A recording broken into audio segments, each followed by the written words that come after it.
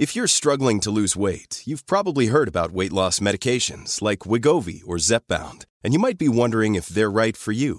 Meet PlushCare, a leading telehealth provider with doctors who are there for you day and night to partner with you in your weight loss journey. If you qualify, they can safely prescribe you medication from the comfort of your own home. To get started, visit plushcare.com/weightloss. That's plushcare.com/weightloss. plushcare.com/weightloss. Men du låter för lågt alltså. Men jag höjer dig lite då. Ja, men höj mig då. Ja, vet du vad? Jag höjer dig till samma nivå som mig själv. Det kan ju vara en bra idé. Ja, eller hur? Rimligt. Rimligt. Är det så här man sitter när man spelar in varvet? Ja, så det är ju väldigt nära the real deal nu. Men eftersom vi har en podd ihop så blir det för geggigt. Du kommer aldrig få komma hit. Om du inte gör slut med mig. Du hade aldrig tagit mig i alla fall. Hade jag inte? Det hade du ju inte. Det är ju på gränsen. Tack. Ja. Snart, du är en filmroll från att få komma hit.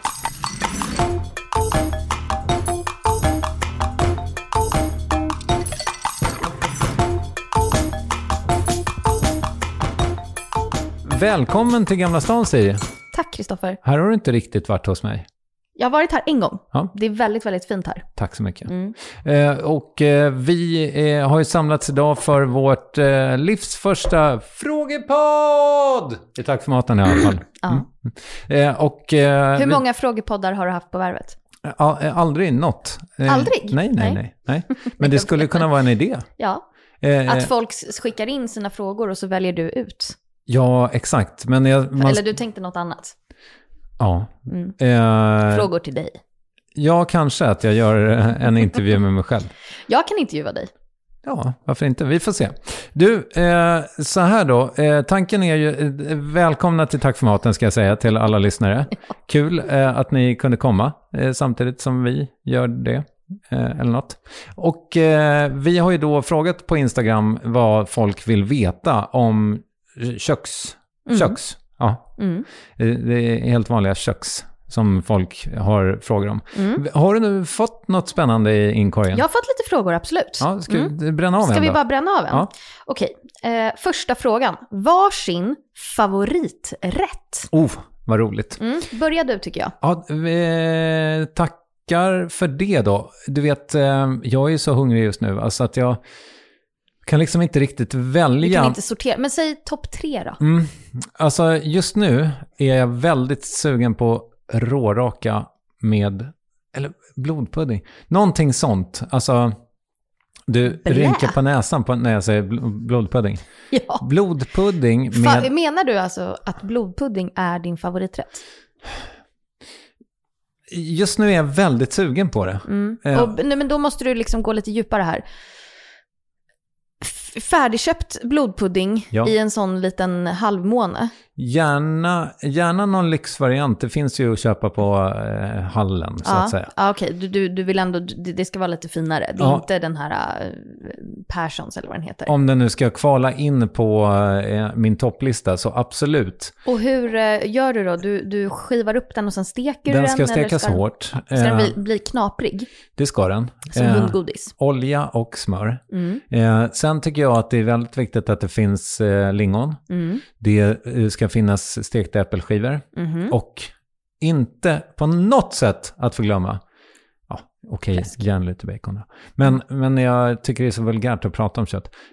Sen jag började podda med dig. Så att glöm att jag sa det. Ta halloumi istället. Men glöm inte det bryntasmöret. Ja, vispa upp skiten lite. Det fick man inte i skolmatsalen. Guldkant. Verkligen. Absolut. Men åt du blodpuddingen i skolan? Ja, herregud. Med stort behag. Jag förstår. Vitkålssallad. Ja, det kan ju vara gott också. Kan du ta en av dina topp 3 då? Just nu skulle jag säga att det är bakad piggvar i ugnen. Hur gör du den? Då köper man en hel piggvar. En plattfisk. En plattfisk. Du kan ta vilken plattfisk som helst. Det funkar med en bergtunga eller sjötunga. Till och med rödspätta. Den är ju lite mindre köttig. Men det funkar. Piggvaren det är ganska dyrt. Men en hel piggvar räcker till, om man har mycket tillbehör, 4 personer. Sen så kör man den precis som den är i ugnen. 100 grader.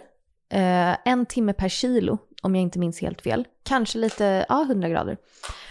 Och sen så serverar jag den med hemslagen pepparrotsaioli, kokt potatis, stekt svartkål, kanske lite pak choi där också.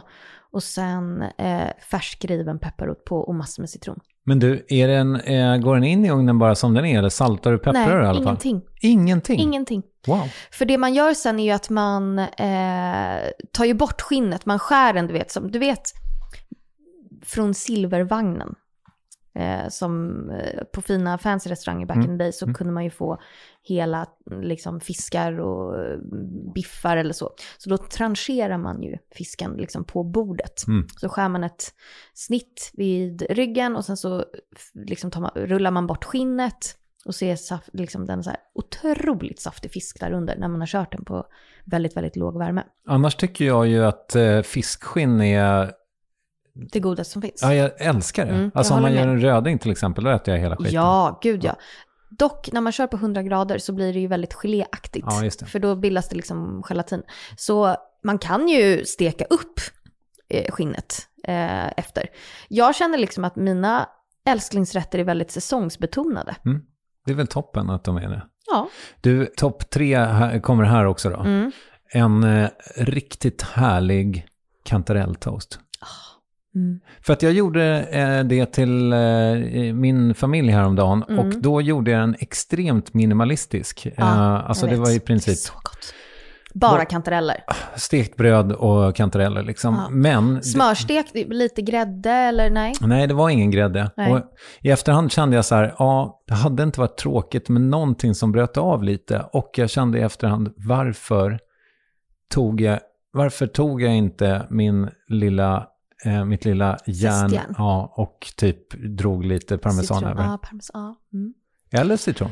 Jag tänker att om man bara kör massor med smör så behöver man en liten syra för att bryta av. Precis. Typ lite citronsaft eller lite citronzest. Men kör man med grädde, det skulle jag annars rekommendera. Kanske inte vispgrädde, men matlagningsgrädde. För då får du en liten liksom syra eller lite rundare smak. Men det är ändå inte för tungt. Utan men ingen lök, ingen vitlök, utan bara salt, peppar, lite smör, lite matlagningsgrädde, låt det koka ihop. Alltså så gott. Kanske lite persilja. Ja, det hade varit snyggt också. Ja, men det får vi ta nästa gång. Men vad tillför parmesanen egentligen? För den är väl ganska umami, va? Den tillför ju umami, sälta, kanske en liten syra. Ja, exakt. Så att vi är lite i samma härad där. Absolut. Med, så här. Ja, okej, vad fan tycker man mer? Alltså, vet du vad jag har? Jag skrev det i min bok också, så fick jag in den. Men de här, jag vet inte om du har varit på den. Jo, jag tror att du har varit på Frankrikes Atlantkust, va? Ja, det har jag. När det är ostron, liksom, det är inte ens restauranger. Det är ju mer bara liksom en stor jävla ostrontvätt. Som så här, det kommer på något löpande band och det är rinnande vatten liksom. Och sen så kommer de typ direkt från den in på tallriken. Och sen har de de har såna här valthornssnäckor. Ja, med en liten sån metallgrej som man puttar ut den. Exakt. Och sen så har de räkor. Och det är de 3 grejer som finns. Lite bröd, vitt eller rött vin. That's hela menyn. Gud, det är så nice. Verkligen. Och så sitta där då under skuggan och titta ut över lågvattnet. Det har ju något. Det har något. Arcachon. Heter det? Ja, det är där vi brukar det är där. Det som jag kan känna, jag älskar ju sånt där.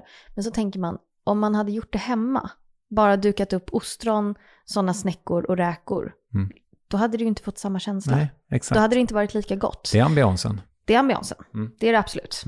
Så det var jag också väldigt sugen på. Ska du få ge en 3D? Nej, eller vänta, har jag tagit 2? Du har tagit 3, jag har tagit 1. Okej, förlåt. Kör. Men det gör ingenting. Jag tycker det är härligt. Jag tycker bara det är nice. Man förlorar sig lite i maten. Det tycker jag bara är underbart. Alltså jag åt sukiyaki som barn väldigt mycket. Min pappa gjorde alltid det. Vi hade en sån där elektrisk wokpanna som man kunde ställa på bordet. Så lagade man, sukiyaki är ju som en japansk hotpot. Kokar upp sake och lite öl, socker, soja och vatten till en buljong. Och sen så doppar man tunna skivor av entrecote, gjorde vi när jag var barn. Och sen massor med olika bladgrönsaker. Och sen så är det ris på sidan. Och sen så serverar man ett rått ägg som man vispar upp med pinnarna. Och sen häller man ner den varma buljongen med glasnudlar i det här ägget. Så att det blir så här slurpigt och superumamigt. Och sen så har man ner grönsakerna och champinjoner och entrecote som man liksom har doppat. Och så äter man det med ris. Ja. Jag har inte ätit entrecote på alltså många år känns som. Men det är en sån favoriträtt. Jag gjorde faktiskt en vegetarisk variant av sukiyaki häromdagen och det blev jävligt gott. Så jag skulle säga, just nu är det också sukiyaki, fast en vegetarisk. Vad var det då istället för entrecote? Nej, alltså det var ju så här hemmaversion, så vi gjorde ingenting istället, utan jag hade bara svamp, morot, typ någon form av kål, men också gjorde den här, vi hade ju ingen sån gryta på bordet, utan jag kokade den ju på spisen med sake och lite... Sake är ju japanskt risvin som ger en väldigt god och liksom rund smak. Till och med brännvin, va? Alltså, det är väl 30... Alltså det är inte så starkt. Jag tror inte att det är brännvin. Nej, jag tror att det är starkvin kanske. Ja, precis. Det är typ starkvin. Jag måste fan googla när jag är flygplansläge på. Men jag googlar från min dator. Det är en väldigt stark favoriträtt. Sen just nu också rimmad lax och dillstuvad potatis. Ja, just det. Jag har fyllt 20. Tack. Då ska vi se vad vi har. Alkoholhalt 14,5. Det är inte en starkvin, det är som vin. Sorry. Jag var helt ute och cykla. Får jag ta en fråga? Gärna det. Då är det Hadrajan som undrar, vart hittar man receptet på löksoppan? Ja, jag tror hen menar ja. Var? Löksoppa? Vilken löksoppa? Har vi gjort en löksoppa? Nej. Har vi inte? Nej, det har vi inte. Nej, men då är det väl... Dags för att göra en. Har du ett recept på en löksoppa? Vi kan absolut göra en fransk löksoppa. Det är ju supergott. Ja, är det med gratinerad ost då? Det är det, men jag tycker ju personligen inte om... den klassiska är ju med en hel skiva bröd. Bara rakt ner i soppan och massor med typ gruyère. Inte riktigt vad jag tycker är så gott. Nej. Utan man gör ju typ lite på sidan så får man doppa i soppan istället. Okej. Men soft fråga. Ja. Men det kan ju vara så att hen trodde att vi hade gjort ett avsnitt om löksoppa. Så kan det absolut vara. Och bara hittar inte på Instagram. Nej. Vart är det? Frågade hen. När det egentligen heter var är det. Förlåt en språkfascist. Ja. Ta en fråga. Det är du verkligen. Ja, jag vet. Hur ofta tycker du att jag skriver fel? Ibland. Men jag försöker att liksom... Jag tänker att ingen älskar en ordmärkare. Men vad är det jag skriver fel på? Det här är jättespännande. För just var och vart har jag lite problem med. Ja, nej, men det är ju svårt. Var är ju... Och vart hän, jag vet.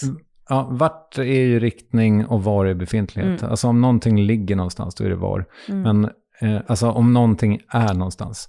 Krokodilen, var är krokodilen? Jo, den är på skåpet. Men vart ska vi? Alltså det är inte så jävla svårt. Men jag vet inte, har du svårt med det och dem? Nej. Ja, det har ju vissa som du och jag jobbar med. Ja, nej, just den är jag faktiskt helt säker på. Ja, den har jag... Men du kanske tycker att jag är dålig i alla fall. Nej, det tror jag inte. Jag tycker du är toppen. Du är bäst. Nästa fråga då är, hur kom idén till podden? Ja, det var ju, tackar som frågar, min idé. Stod där kan man läsa om i min bok också. Nej, men vi hade hyrt ett otroligt hus i Skåne, jag och min familj, förra sommaren 2020. Och det... Österlen. Stod med ett bröd i ugnen, fuskbröd. Alltså sånt, du vet, grekisk lantbröd. Nej, ja, kanske. Alltså hade du bakat själv? Nej, ja, fast addera det här och det här. Alltså det var en mix. Det var ett mixbröd. Men hur som helst så får man får ju ändå doftförnimmelsen. Stod väl och gjorde en soppa får man förmoda.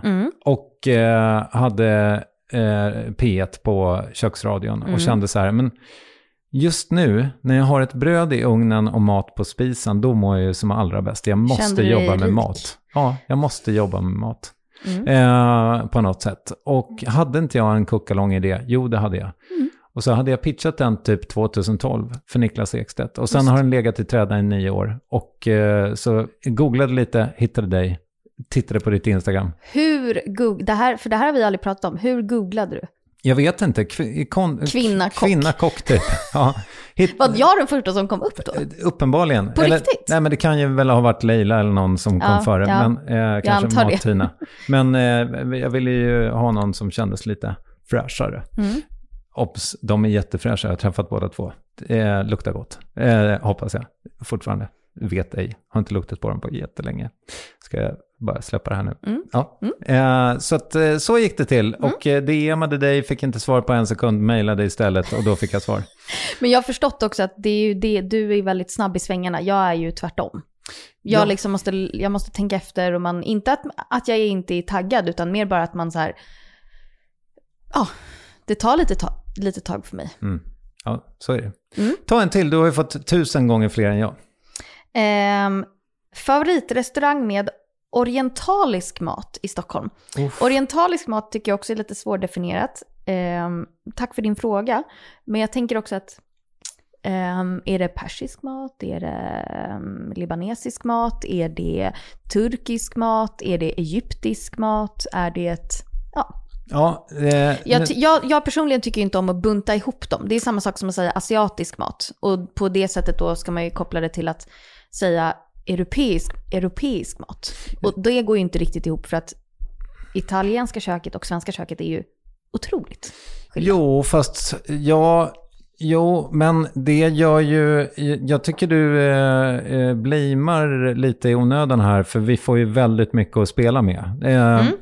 Enligt Wikipedia så är då Orienten allting öster om Medelhavet. Alltså från typ Israel till då Tokyo. Så att säga, kanske.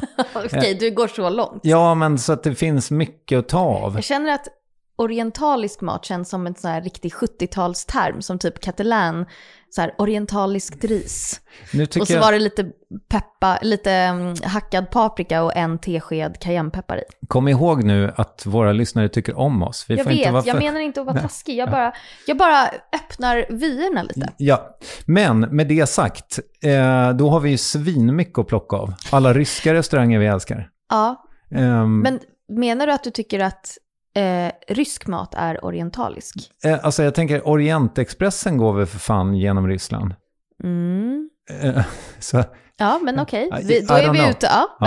Men kör. Men jag kan ingen rysk restaurang, så där går vi bet. Okay. Men jag tror att hen menar då kanske det asiatiska köket. Och jag skulle vilja... Det asiatiska? Är det inte det? Orientaliska köket. Men vadå, är det då bara... Är det liksom... Är vi Mellanöstern? Men det är det här jag menar. Är vi i Mellanöstern? Är det där vi ska vara? Ja, men det är det jag frågar mig.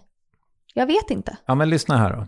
Orienten, latinen, oriens, uppgående solen, östern, betecknar allt sedan antiken österlandet, i allmänhet Asien, i motsats till occidenten som är västvärlden. Alltså, är det... Helt enkelt, vilken mat tycker ni om? Ja, men det kan också vara... Ja, precis. Ja, men... Nordafrika. Men då får vi, säg hur du skulle tolka frågan, så får du säga ett svar utifrån din tolkning. Ja, nej, men ifall man hade fått gå till Asien då hade väl jag slagit ett slag för Eat East som ligger på Fleminggatan i Stockholm. Jag hade också sagt Kina med utropstecken som ligger på Ringvägen. China. Ja, exakt. Och så hade jag nog också tagit den här som ligger på Gamla Brogatan heter den va? Som heter typ så här Hanoi bla bla bla.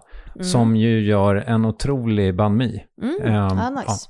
Men med det sagt så är det kanske inte så långt bort vi ska. Jag vet inte. Nej, vi kanske mer ska vara, vad heter det här? restaurangen som ligger på Östermalm någonstans där Max Martin hänger hela tiden. Som är lite så här... Beirut Café. Ja, exakt. Är det där vi ska vara? Jag vet inte, jag tänker det. Jag har aldrig jag har ätit där, men det var fan 20 år sedan. Ja, jag tror också att jag ätit där för typ 15 år sedan. Vi brukade hänga där och typ, när jag var när jag var ung, typ så här 18, brukade vi hänga på Beirut Café. Okej. Jag vill slå ett slag för falafelbaren. Ja, på Hornsgatan. På Hornsgatan. Nidal Kers som har den. Och han har även Pita på Götgatan. Och han ska öppna en ny restaurang på Skånegatan. Ja, lugn i brallan. Han har också en som heter Naxos på Skelegatan som är nära mig. Är det han som har den? Ja. Det visste inte jag. Nej. Ganska säker. Är fantastisk. Sen vet jag inte om jag skulle... Alltså återigen, den här frågan är väldigt diffus. Jag vet inte om jag kanske skulle kategorisera falafel som orientalisk mat. Men jag tycker det är viktigt. Du himlar med ögonen. Nej, tvärtom. Men jag skulle säga att en av mina favoritrestauranger i Stockholm är falafelbaren. Och med det så stänger vi den frågan, för nu kom det jättemånga svar här. Men hade du ätit på mina kineser för övrigt? Jag har ätit på China. Utropstecken. Jättemånga gånger. Jag älskar China. Ja, jag tycker det är fantastiskt gott. Deras friterade ris. Alltså hur jävla deras gott. gröna bönor. Även mapo tofun är jättegod. Gurka. Alltså det finns jättemycket. Faktum är att det finns en liten sushi-restaurang på Sturegatan. Nästan precis vid Valhallavägen. Som ägs av kineser. Och de har också kinesisk meny. Wow. Som man liksom kan beställa lite. Alltså den finns där. Men jag tror att tyvärr att de flesta beställer sushi. Men den har vi ätit. Och den är fantastiskt god. Jag vet faktiskt inte ens vad stället heter. Men det är liksom lite hemligt. Lite gömt. Och så får man så här, hemmagjord kinesisk mat som är supergod. Och det finns, nu var det 600 år sedan jag var, men det finns en i Malmö också vid Triangeln som har samma upplägg, att man måste fråga om den där plommonsåsmenyn. Ja, jag är med. Spännande. Jag har ju berättat vad folk heter. Det gjorde inte du. Så jag gör som du nu och ställer bara frågan. Minns en gång att Siri gjorde en sjukt bra svartkålspasta med grädde. Finns recept? Frågetecken. Ja, det ska det ju finnas någonstans. Du kan väl berätta? Hur jag gör. Ja. Jag hackar upp lök och vitlök. Finhackar. Gott. Ja, och sen så steker jag det i lite smör. Gott. Jättegott. Väldigt enkelt. Och sen så hackar jag upp väldigt mycket svartkål. Gott. Har ner det i lök- och vitlöksblandningen. Ja. Låter det steka. På med lite extra smör. På med salt.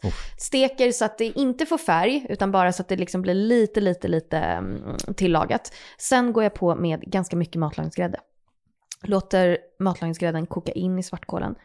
Och sen så blandar jag med massor med fintriven parmesan, spaghetti, lite pastavatten, salt, en klick smör, svartpeppar, vänd runt. Boom. Ja, vad härligt att för en gång skulle vara lite svartpeppar i ett recept från Siri Barje. Underbart. Du har ju fan inte ens svartpeppar i carbonara. Jo, det har jag visst det. Ja, okej.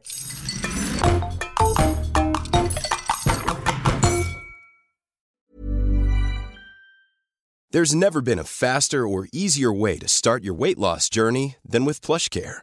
PlushCare accepts most insurance plans and gives you online access to board-certified physicians who can prescribe FDA-approved weight loss medications like Wegovy and Zepbound for those who qualify. Take charge of your health and speak with a board-certified physician about a weight loss plan that's right for you. Get started today at plushcare.com/weightloss. That's plushcare.com/weightloss. plushcare.com/weightloss. Quality sleep is essential. That's why the Sleep Number Smart Bed is designed for your ever-evolving sleep needs. Need a bed that's firmer or softer on either side? Helps you sleep at a comfortable temperature? Sleep Number Smart Beds let you individualize your comfort, so you sleep better together. JD Power ranks Sleep Number #1 in customer satisfaction with mattresses purchased in-store. And now, save 40% on the Sleep Number Limited Edition Smart Bed for a limited time. For JD Power 2023 award information, visit jdpower.com/awards. Only at Sleep Number stores or sleepnumber.com. Men du, innan jag glömmer bort den, för den här har jag nämligen fått IRL. Min kompis John som undrar, tydligen så har han en lång dispyt med sin fru. Hon tycker, ja men vad fan John, vi köper stekpannor på Ikea som alla andra. Okej att de bara håller ett år. Medan John är så här, ja, fast ska vi kanske ändå investera i en riktig stekpanna för 1 500 och så håller den i 10 år istället? Är det lite bättre för miljön? Ja, men det är väl klart att det är. Ja. Hur gör du med stekpannor? Hur många har du? Var kommer de ifrån? Jag har 3 stekpannor. Jag har en Dubuyer, eller vad den heter. Den här franska kolstålspannan. Inte helt nöjd med den än. Jag håller på och liksom kör in den. Man måste ju bränna av den med olja. Och jag har liksom inte riktigt orkat göra det ordentligt. Men sen så har jag en gjutjärnspanna som jag har köpt second hand. För kanske, alltså det är länge sedan, kanske 8 år sedan. I en bod i Arkösund. Okej. Som var Patriks mormors landställe. Så den köpte jag där.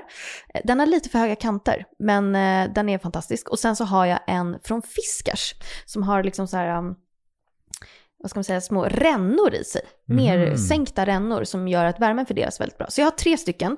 Jag äger ingen teflonpanna. Jag tycker att det funkar lika bra med en gjutjärnspanna. Jag kan faktiskt säga så här, min pappa har haft samma 2 gjutjärnskastruller och en gjutjärnsstekpanna sen han var typ 20 år. Och de använder vi fortfarande hemma. Så jag kan säga att ja, det är en bra investering att investera i en dyrare stekpanna, för att framförallt så släpper ju teflonen plast. Just det. Och det är inte så bra. Nej, teflon är väl det är väl verkligen på utgående. Det är också ett varumärke. Liksom, det finns andra. Jag har ju någon... Man kan köra keramiska stekpannor om man känner att man verkligen vill köra teflon. Men jag tycker verkligen att en gjutjärnspanna eller en kolstålspanna, använder man den på rätt sätt och liksom bränner in den, då är den bättre än en teflonpanna. Jag har en... rostfri panna från just ett märke som du har nämnt nu. Som har en beläggning som heter Serratec, tror jag. Precis, bivax. Ja. Men den ska man ju ta bort. Ska man ta bort? Vadå? Jag tog bort den. Det kanske var dumt. Bivaxet? Det står ju det att man ska göra det. Aha. För jag måste säga att eftersom jag använder gasspis så känns det som att man måste verkligen kolla så att pannan tål det. För många pannor fixar bara 275 grader och jag skulle gissa att det blir betydligt varmare på min spis. Det blir det definitivt. Och då är det ju också väldigt, väldigt nice. Alltså det är det som är bra med gasspisen, för då kan du bränna in din panna mycket, mycket snabbare än till exempel med en induktionsspis. Just det. Jag måste ju till exempel bränna in min panna i ugnen. Ja, okej. Jag fattar. Ja, men då kan du inte köra den med pyrolys? Jo, det kan man ju göra. Det har jag inte ens tänkt på. Men ja, fast det, alltså... Jag tror typ inte att det behövs. Nej. Min ugn går upp väldigt, väldigt höga grader ändå utan pyrolysen. Typ så här 300. Ja. Så jag kör på det istället. Och så kör man på grill högst upp. Så smörjer man väldigt lite olja i sin kolstålspanna. Och så bränner man in och så fortsätter man. Ja, den här jäkla eller den rostfria som jag har köpt, den kommer jag behöva göra mig av med, tror jag. För den har ju släppt i beläggningen. Inte bra. Nej. Så, nu kommer jag ihåg Johns fråga. Snyggt. Ge mig en fråga du. Ja. Vad är er death row dinner? Förrätt, huvudrätt och efterrätt. Men gud vad kul. Har du tänkt på det här? Ja, för jag har fått frågan tidigare för länge sedan. Så jag har ju ett hum vad jag skulle vilja göra. Eller vad jag skulle vilja äta. Jag vet desserten. Men det är ju att börja i fel ände, känner jag. Ska jag börja eller? Och så kan du... Absolut. Nu vet jag vilken förrätt jag skulle äta också. Ja, men säg då. Det blir kött. Ja, jag är ledsen. Ja, säg. Vad skulle det vara? Ja, det blir en toast Pelle Jansson. Till förrätt. Så jävla gott alltså. Vad är det för geni som har kommit på den? Det är inte Pelle Jansson själv. Nej, han var ju operasångare. Ja, slutet av 1800-talet. Precis, jag tror att den uppfanns på Operabaren, om jag inte är helt ute och cyklar. Och han var ju en stor gourmand, Pelle Jansson. Och han...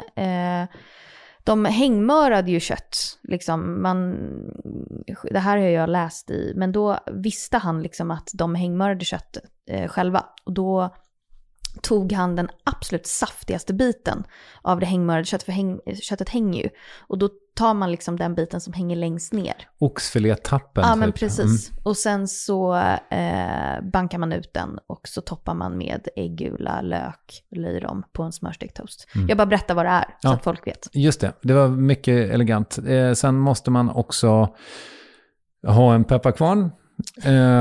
Och sen så ska man ju då vika ihop den. Det här är ju roligt att se om man sitter på en restaurang där de serverar det, när folk inte vet hur man äter den. Men den ska vikas ihop till ett litet paket så att äggulan liksom, så att du kan ha sönder den med gaffeln. Jag har aldrig ätit det. Har du inte? Nej, men jag är inte, alltså kött på det sättet, det är liksom, det är inte min tekopp. Det som är så intressant är att Toast Pelle Jansson är ju en mycket svensk angelägenhet. Men den är 60, 70, 80 år äldre än carpaccio som förrätt.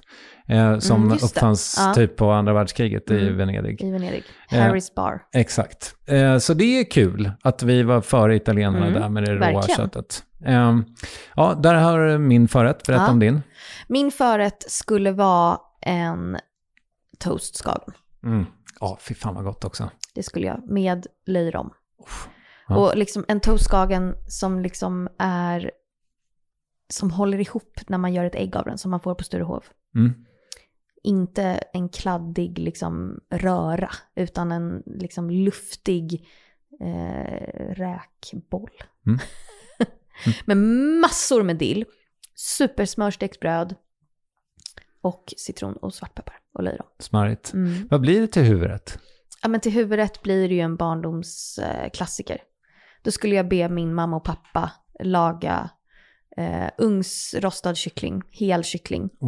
Med en sallad, bara som de kan göra, som mamma gör. Hemslagen aioli, som pappa gör. Och sen potatisklyftor. Alltså helt lagat av båda dem. För de gör den i någon slags symfoni som...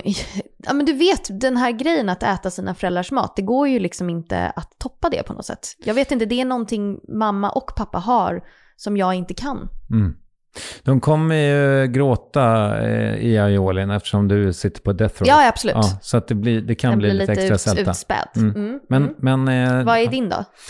Ja, men nu när du säger det så här, så är det ju, min barndom är tyvärr, då blir det kött och kött nu då, så här långt. Ja, men efterrätten kommer inte vara något kött. Men mammas konjaksflamberade oxfilé med liksom råstekt potatis och ett vitlökssmör till. Ja. Fy helvete i gatan var gott. Ja. Va? Men det är det som också, för nu pratar vi ju inte kanske favoriträtter, utan jag tycker att på något sätt är det ju att man liksom ska minnas sitt liv. Ja. Och det är ju, eller en tillbakablick på ens liv.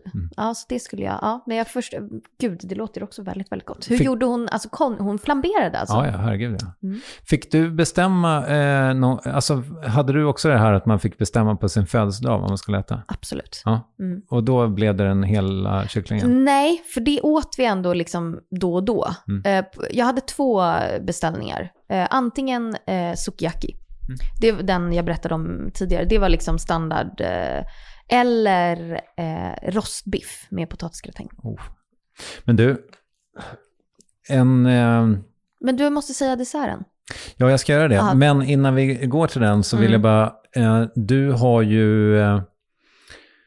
eller du pratar om helgrillad kyckling nu. Det fanns ju på Kungsholmstrand för 10 år sedan ett ställe som hette typ så här Gin och Peters eller någonting sånt. En japanska och en holländare som gjorde såna, eller om han var belgare eller så, som gjorde alltså våfflor, tror jag. Chicken and waffles? Ja, eller? men typ ja.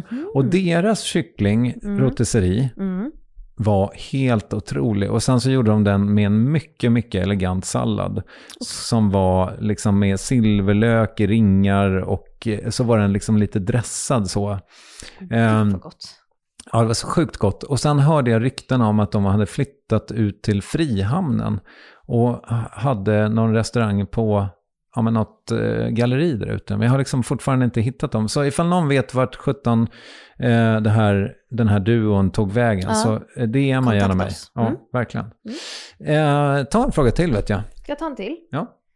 Hur gör man en riktigt bra vego-bolognese? Ja, kul. Brukar du göra det? Ja, berätta jätteofta. Nej men eftersom, det har väl kanske framgått att min son inte äter så mycket kött. Nej. Även om han fortfarande, det är gulligt tycker jag, han kallar sig för flexitarian, men om det liksom... Han äter inte fisk? Jo, det gör han ju. Alltså, han är ju då Stockholms flexi, men jag lagar ju ganska lite fisk så att det är inget stort problem för honom. Men nej, bolognesen är ju väldigt ofta förekommande och då är det ju helst anammas färs tycker jag. Kör du den formbara eller icke-formbara? Det har nog varit både och. Har du en preferens där? Ja, men jag kör nästan alltid den formbara. Okej. Vad är det för skillnad då? Alltså, tycker du att den är liksom lite saftigare eller? Skillnaden är ju att den största skillnaden är att den går att forma. Men i och med att den går att forma så har den också mycket lättare att få en fin stekyta. Det är något ämne i den, eller på något sätt någon slags stärkelse, jag vet inte exakt. Vanliga vegofärsen fastnar i liksom botten på, den steker fast. Den formbara gör inte det på samma sätt. Den funkar mer som vanlig köttfärs, att man kan verkligen steka på den hårt. Så därför tycker jag att man alltid ska ta den formbara färsen. Och det tycker jag ju är hela tricket. Alltså verkligen, att steka färsen ordentligt. Ja, och det är samma sak nu så har jag då snöat in på att göra liksom typ som ragu fast på riktigt kött. Och då steker jag ju det hårt så in utav helvete. Och sen så får det gå in i ugnen över natten. Maillard. Ja, heter det? Den här liksom stekytan alltså när proteiner får färg. Alltså stekyta, rostat bröd, you name it, de grejerna. Det kallas ju Maillard-effekten och det är ju någonting som man tycker väldigt mycket om. Ja, det är toppen. Nej men så att det är väl bolognese ska vi tillbaka till. Men kör du vego-bolognesen i ugnen också? Nej. Borde jag göra det? Det borde du göra. Jag kan varmt rekommendera det.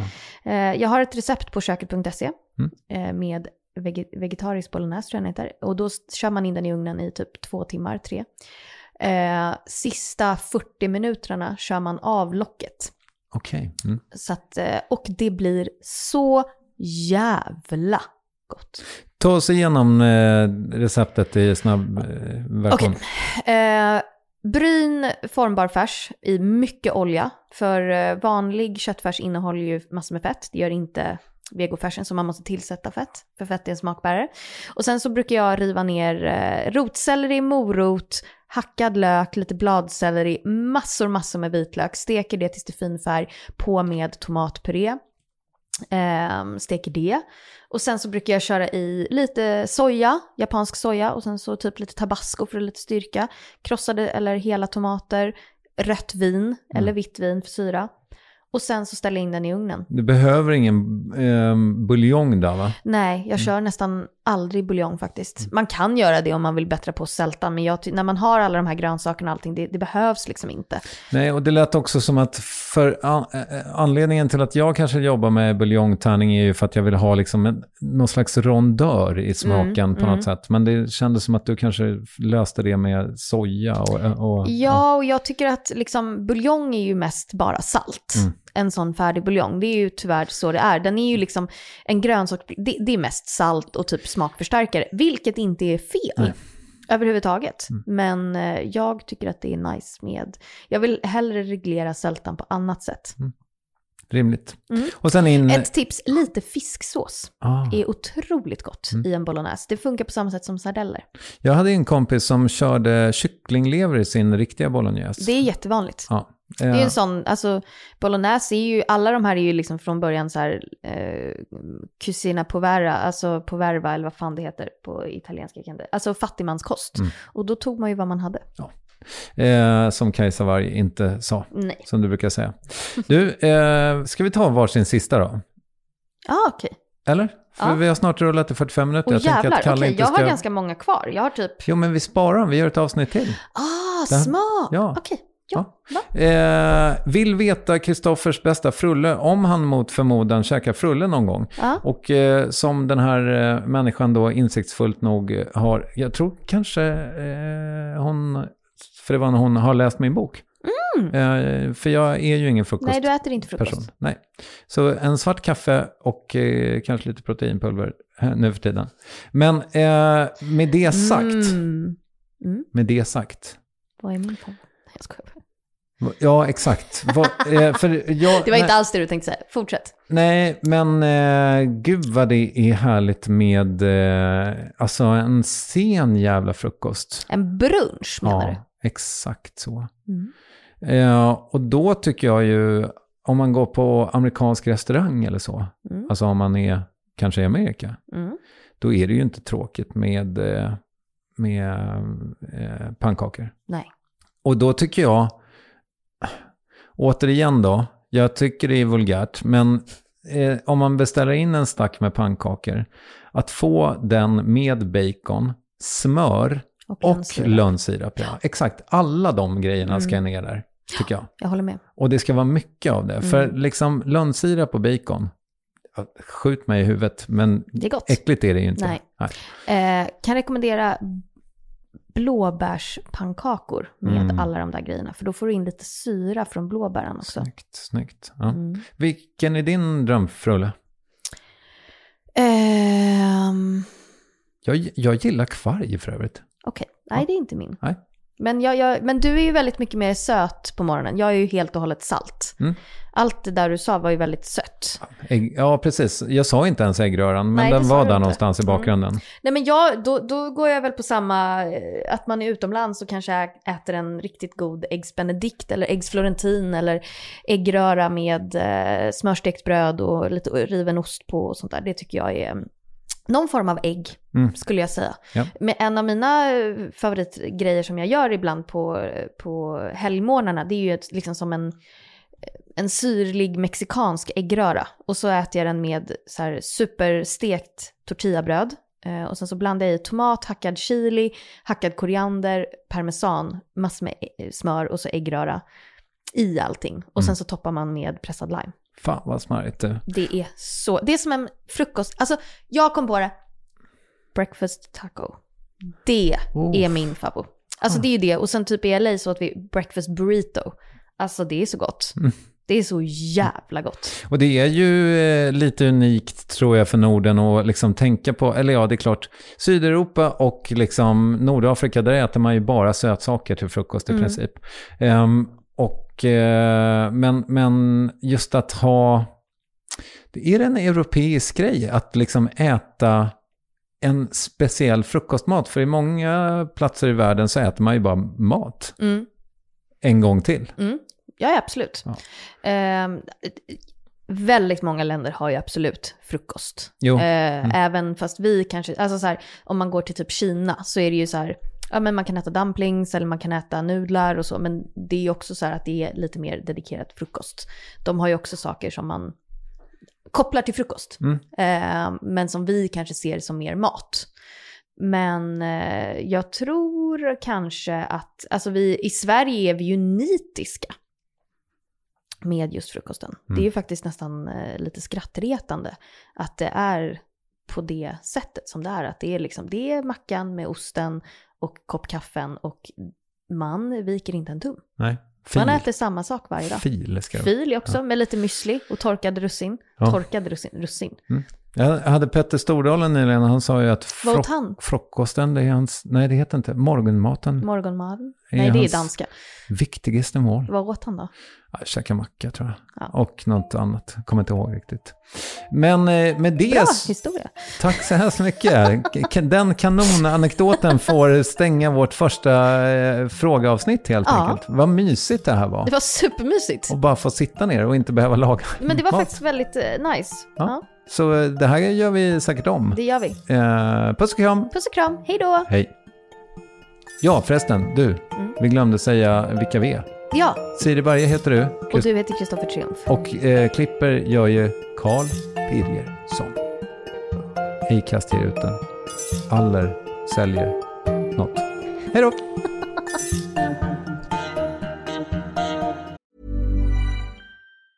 Hey, it's Paige DeSorbo from Giggly Squad. High quality fashion without the price tag. Say hello to Quince.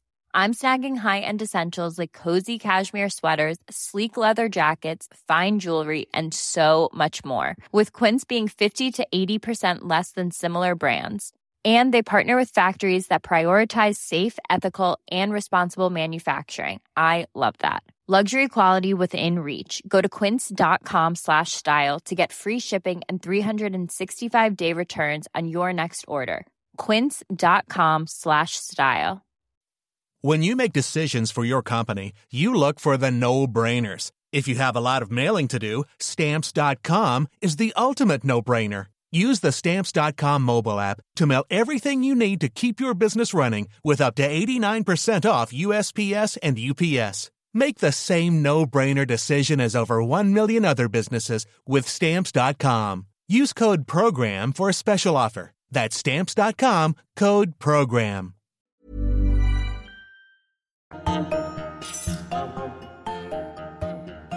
En podd från Allermedia.